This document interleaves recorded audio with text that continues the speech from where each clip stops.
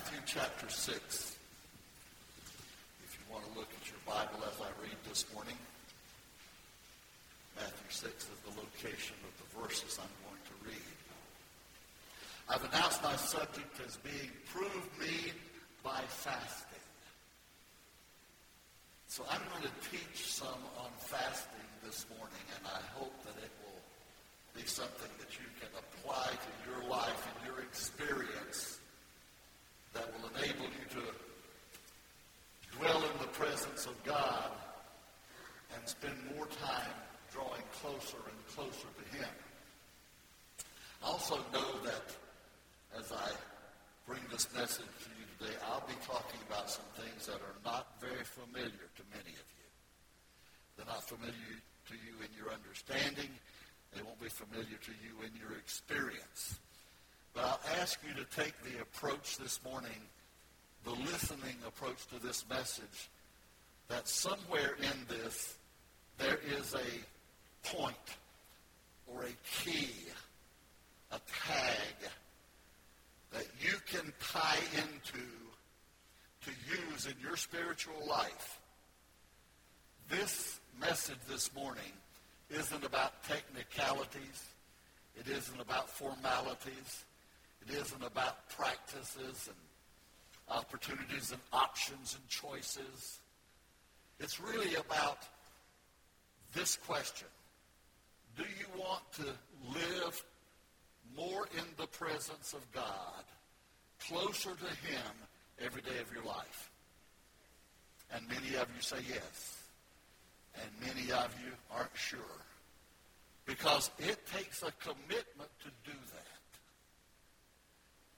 I am not here to chastise you today in any way, shape, or form, and I will not do that.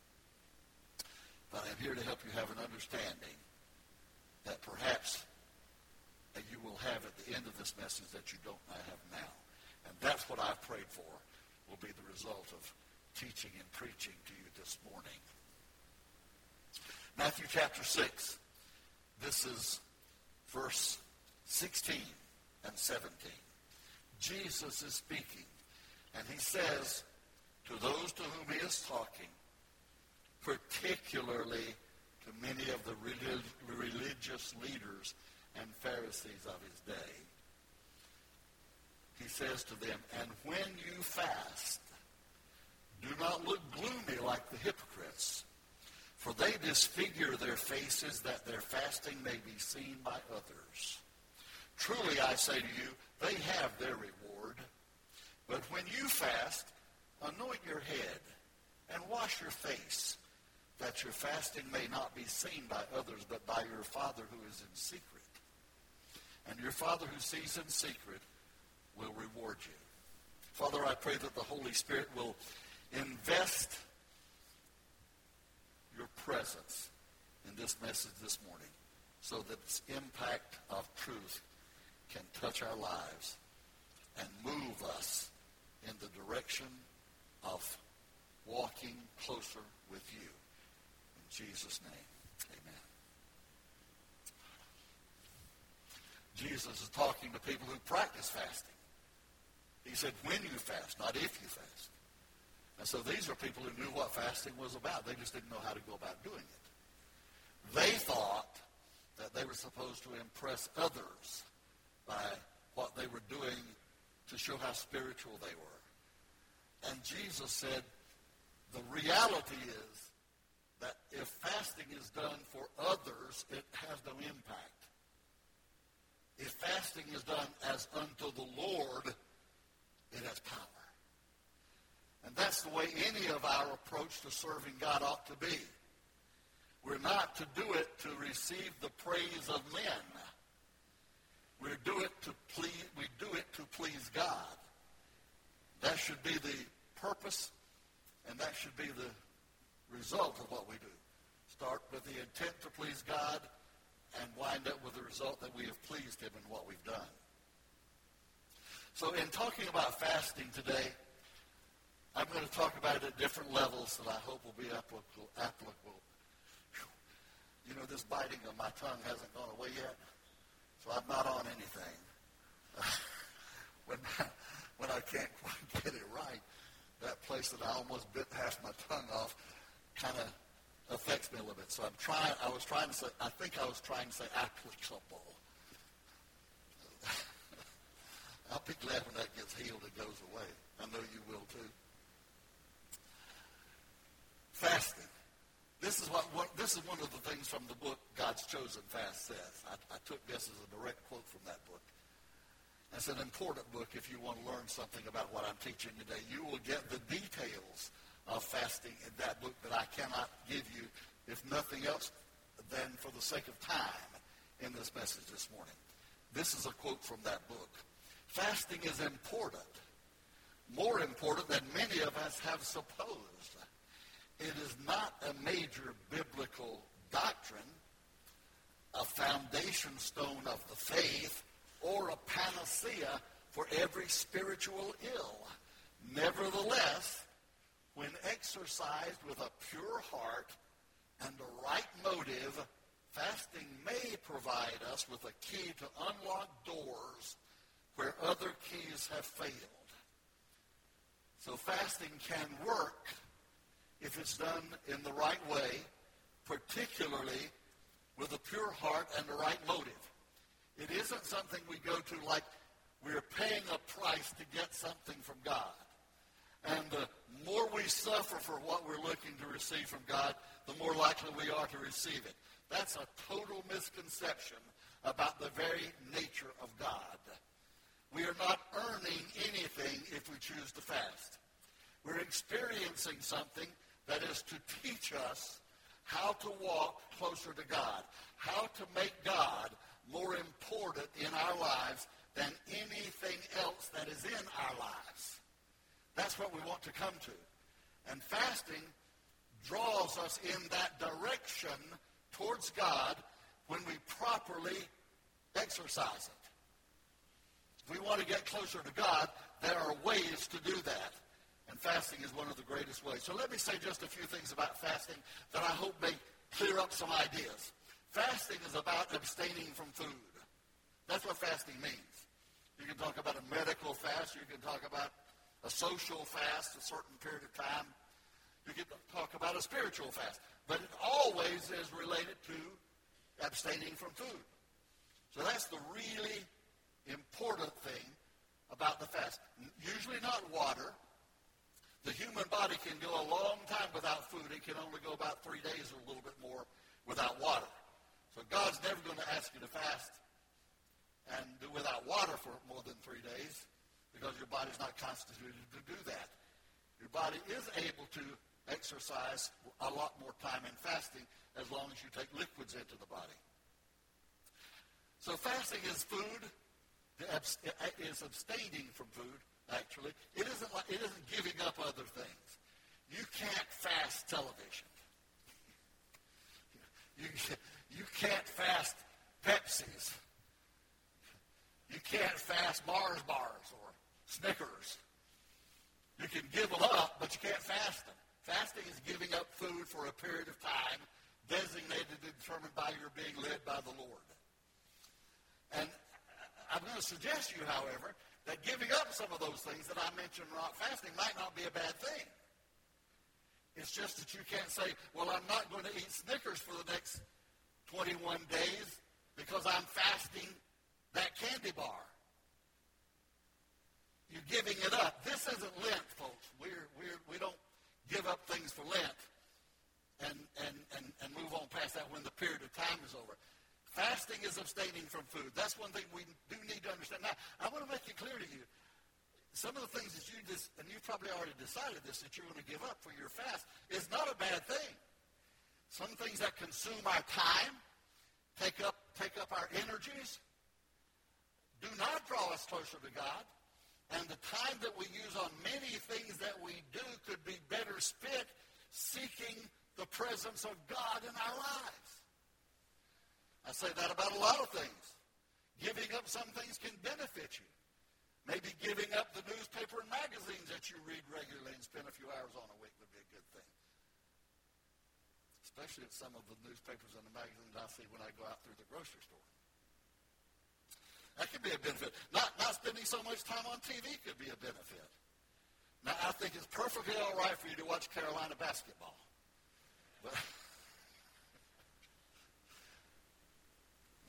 spending less time with TV. I just say that because I'm a great Carolina basketball fan. You know, I'm justifying myself. But I think it's a good thing to use less time before a television set, where God can speak to you in ways that you're reading His Word that you will never hear God say to you when you're watching Fox News. But you may hear God speak to you if you're reading His Word and dwelling in the Holy Spirit. So less time before TV would be a good thing. It's not fasting, but it would be a good thing, perhaps. Things that are time-consuming, that take up your time, whatever it may be, that are unnecessary and are optional, that you can decide not to do. There are a lot of things you can think of right now. Maybe even some good things that you do that you could do less of, do without even, and use that time for spiritual pursuits. When you think you don't have enough time in the day to read your Bible, you give up some other things and you can have time to read it. You think you don't have time to pray, stop doing a few other things that you're spending too much time with. Time you spend on the telephone after you talk 3 hours a day on the telephone, it would be good for you to cut that down to an hour or a half hour maybe even 15 minutes. Maybe just don't do it one day and spend some of that time in prayer. One time when I was a pastor of another church a long time ago, I asked people to give up newspapers. I said, the Lord has led me to give up newspapers, and I'm not going to read the newspapers. I didn't say I was never going to do it again. I just said I wasn't going to do it for that time. And God blessed me and helped me and used that time for spiritual growth in my life. So it happened a long time after I started reading the paper again that I made a comment about seeing something in the newspaper, and somebody got upset with me because they thought that I had violated what I said. It was about 8 months later. I didn't say I wasn't going to give it up for a lifetime. I just said I was going to do it for that short period of time. So you don't have to give up something forever to get the benefit of it, although once you find out you can do without it, you might rather not spend the money on that and give the money to the work of God and give it to missions to help the program of the Lord and spend that time seeking God. Now, all the time you're doing that, you can also choose a time to fast and abstain from food. This 21-day fast that we have doesn't mean that everybody's going to do without food for 21 days. Some people may do that. Others may do it a little bit differently. Some may fast 2 days at a time, come back and eat, fast another 2 days. There's a lot of different ways you can do it, but be led by the Lord in doing it. I spent time fasting in my life. I know what it is, and I know what it can do. And I do believe, I strongly believe, that if we will properly, spiritually, with the right motive and led by God, put some time into fasting, we will grow spiritually as a result of that. I found that to be true. Now, I want to make sure I tell you this. Fasting, it should never lead to asceticism. You know, we don't want people to fast and become anorexic. We're not looking to have people become emaciated because they fast and they think it's a spiritual thing. That borders on asceticism. Punishing the body does not make one grow spiritual. It doesn't even help one going in the direction of God. By fasting, we're not punishing the body. We're giving up something that's necessary to life to say to God in a visible and practical, clear way, God, my desire for you is greater than anything else in my life, including some things that are necessary for me to live, because I cannot live without you. I can live without food for 21 days or more, but I cannot live that long without God in my life, walking with Him, hearing from Him, knowing Him, experiencing Him, because when I do, there's a gap I've allowed to occur in my life that I'll never be able to fill again. So what we want to do is draw near to God. So that's some things about what fasting is, what it can be. So why do we fast? What's the reason for fasting? I've already touched on this, but I want to go into it a little more deeply than I have. Fasting is for many different reasons. Sometimes it's just a general fast. You fast just because you want to say to the Lord, you're more important to my life than anything else, that I'm going to put extra time in seeking you. It doesn't last forever. It's for a period of time. But it can also be for desperate times. Sometimes when you face a situation and you're desperate before God, you're looking for an answer that you know the impossibility of your desperate situation. And you know that only the touch of God, only the hand of God, only the power and anointing of God can change your situation and bring the result that you have to have. It's a desperate time, and you cannot make it beyond this point without an answer from God. You've got to hear from Him.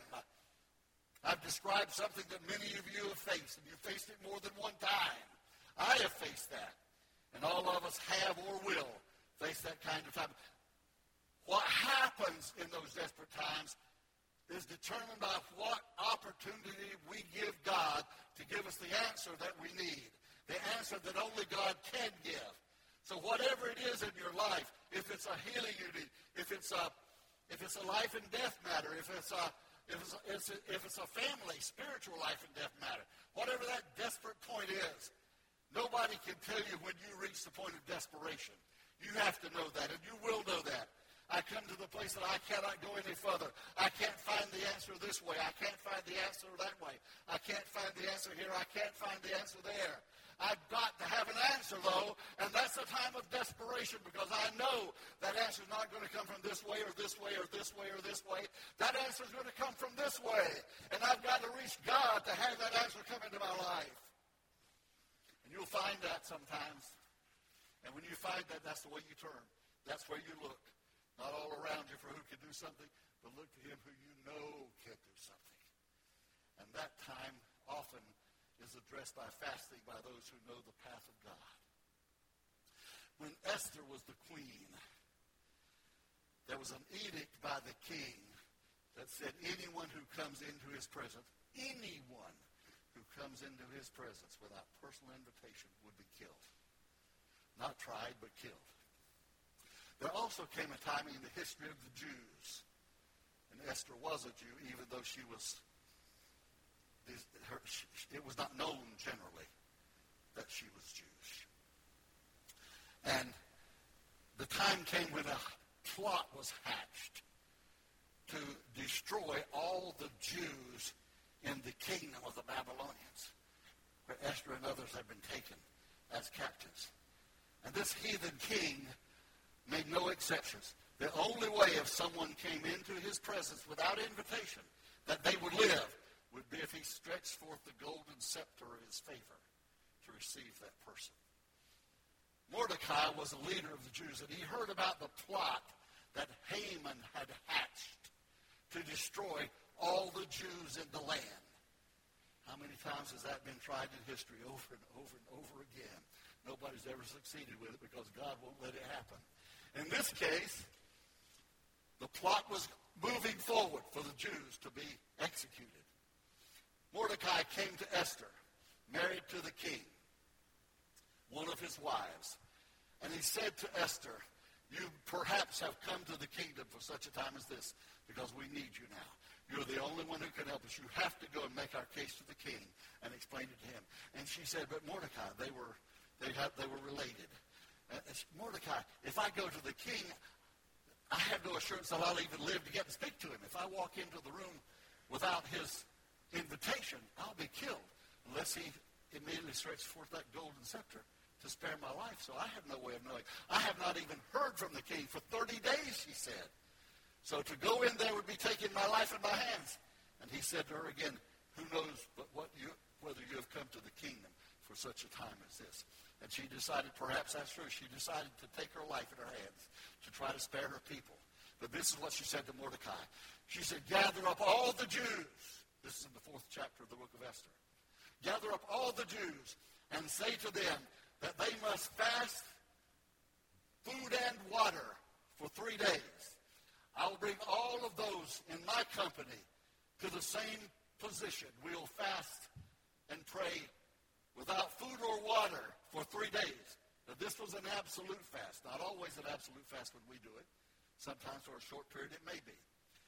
But This was an absolute fast. And this is because all of the Jews in the land were to fast for the sparing of their lives, because it was a desperate time. You recognize the desperation of that. You see almost the hopelessness of it. It looked like the Jews, under this attack by Haman, were going to be destroyed. But they fasted and prayed without food or water for 3 complete days, and then Esther took her life in her hands and walked into the throne room of the king without invitation. If he had not acted, she could have been immediately killed. But as soon as she walked into the throne room, she was already a favorite of the king, and God showed her favor by the king stretching forth his scepter and sparing her life. Now that was a result of fasting and prayer. In a desperate time, they sought God. They sought him by fasting and praying. And in that desperate time, God came to the rescue. Esther was able to present the case of the Jews and tell the king what was happening. And although the king didn't reverse the edict that was out to destroy the Jews, he gave them the authority, the weaponry to defend themselves. So when those came against them who intended to attack them, they found not meek, docile people just sitting there waiting to be killed. They found people with the weapons of their day and strong enforcement in their hands so that they could defend themselves, and that they did. And the Jews were spared in that time. But it didn't happen just because the king gave them weapons. It didn't happen just because they were strong and in great faith. It happened because in a time of desperation, they turned to God in fasting and prayer at Esther's direction. And God came on the scene and gave them an answer that was a relief to their desperation and saved the race. I want to tell you, God knows your desperation. God knows the impossibility of your situation. And you look at something that's so tangled up and so knotted and so out of conformity that there's no way you can do anything about it. And I want to tell you, my friend, God has the answer to that desperate situation of yours. God knows exactly what to do. And you get yourself in the place where God can answer for you. And you will have an answer from God that says, this is the way I work. And this is the way I deliver. And this is the way I answer prayer.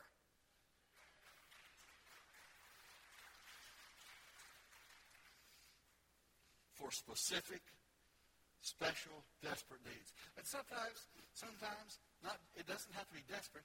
It could just be a need that you see and you really want the answer from God because you know there's nothing you can do about it. Carolyn's grandmother, her mother's mother, was a great, great woman of prayer, a great Christian woman. I've told you several things about her.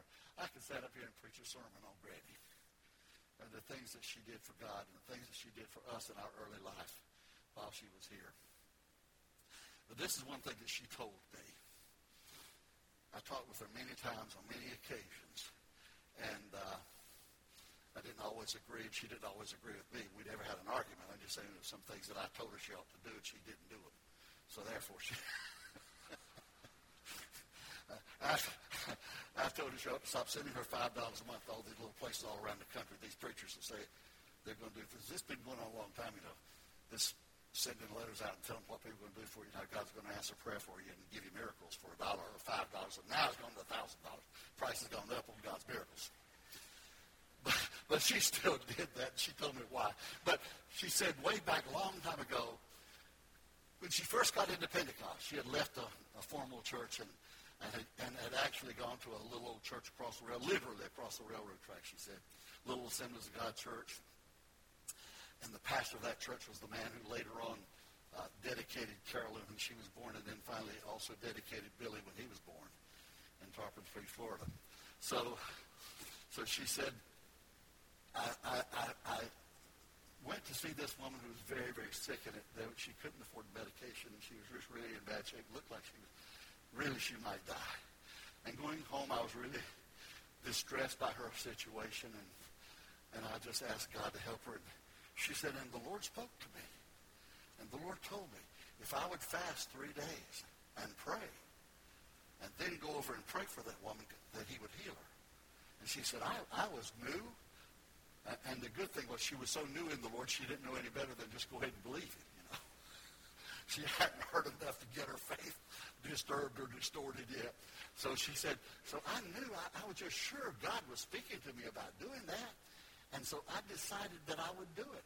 So she said, I fasted. I didn't know anything about it, but I fasted. I just didn't eat for 3 days. And I think she said she didn't eat or drink for 3 days.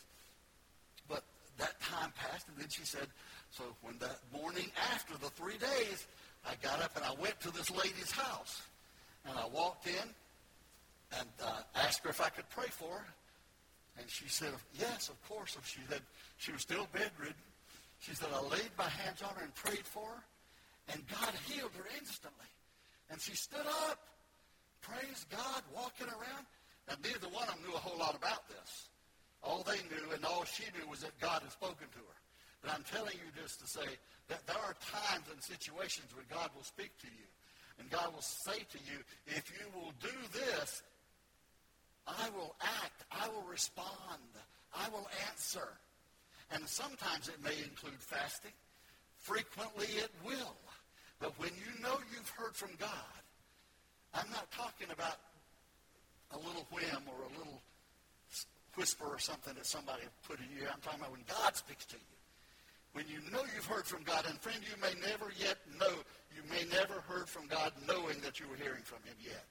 But there will come in your life, time in your life, in a time of need, perhaps a desperate need, perhaps a time of need for somebody else. There will come a time in your life when there is a need and you know this need can be met by God and probably by him alone. And if you pray and you're open to God, he can speak to you and direct you on what to do. And that is oftentimes when the real effectiveness of fasting goes with prayer and produces God's answer. And I suggest to you, listen for that voice of God speaking to you. When you've got a situation of turmoil, you have a total issue of distress, you have something for which you cannot find the way through and come out with the right conclusion. You might be battling with the enemy in any kind of a level. It could be anything, but God knows the answer to everything. And there's nothing to which he cannot provide the solution if we seek God and let God do it through us. And so here we are, time to fast, time to seek.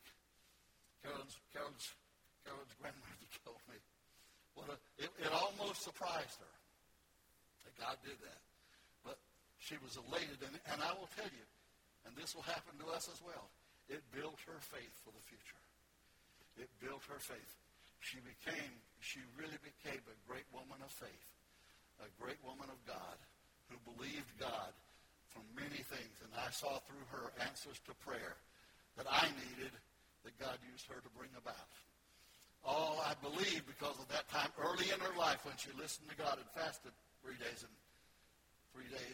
from food and water and went and prayed for this woman that God healed. So another reason that we decide to fast is primarily for the purpose of drawing near to God.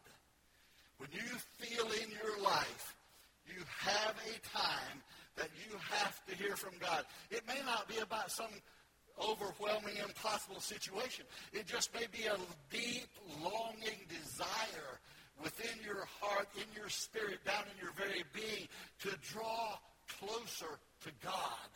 I've had more times than one when I've experienced this. And the whole object of my life seemed to be, I have to draw closer to God. It was, in fact, that kind of a time that caused me to be here. I've commented on this to you many times, how in a period of time, within the 3 years before I first stepped into Orange Park Assembly of God church building. Well, it wasn't Orange Park Assembly. We don't know what it was then. It had 3 or 4 different names, but it was the church over on Kingsley. That's where I'm talking about. So there was no sign outside. I just knew it was the church because they gave me the right address. So I went in there, and that was after 2.5 to 3 years of intense prayer, knowing that I had to do something to get closer to God and get into where God wanted me to be. And without going into all the detail, that I tell some of these things again, and I feel sometimes reluctant, but I also know that though half half of you here have heard me tell something like this more than one time. Probably another half of you have never heard me talk about it. So I'm not going to all the detail of it. I'll just tell you that time of prayer included sometimes the fasting. It wasn't a long period of time like it. Some periods of my life, I've 3 different times fasted for 30 days and seen the result of God. I couldn't do that in that time. But I did fast some days along with that praying and seeking God. And it was a time of an overall time. Just sometimes fasting, praying, giving up television to pray. And the Lord spoke to me, and I said I really didn't have time in the morning to pray. He said, you can turn off the TV and pray. And I did. I turned it off. And actually, I haven't turned it back on in the morning since then. I ought to turn it off more in the evenings to go along with the morning. You know, like most of us should, probably. So I fasted and prayed and sought God.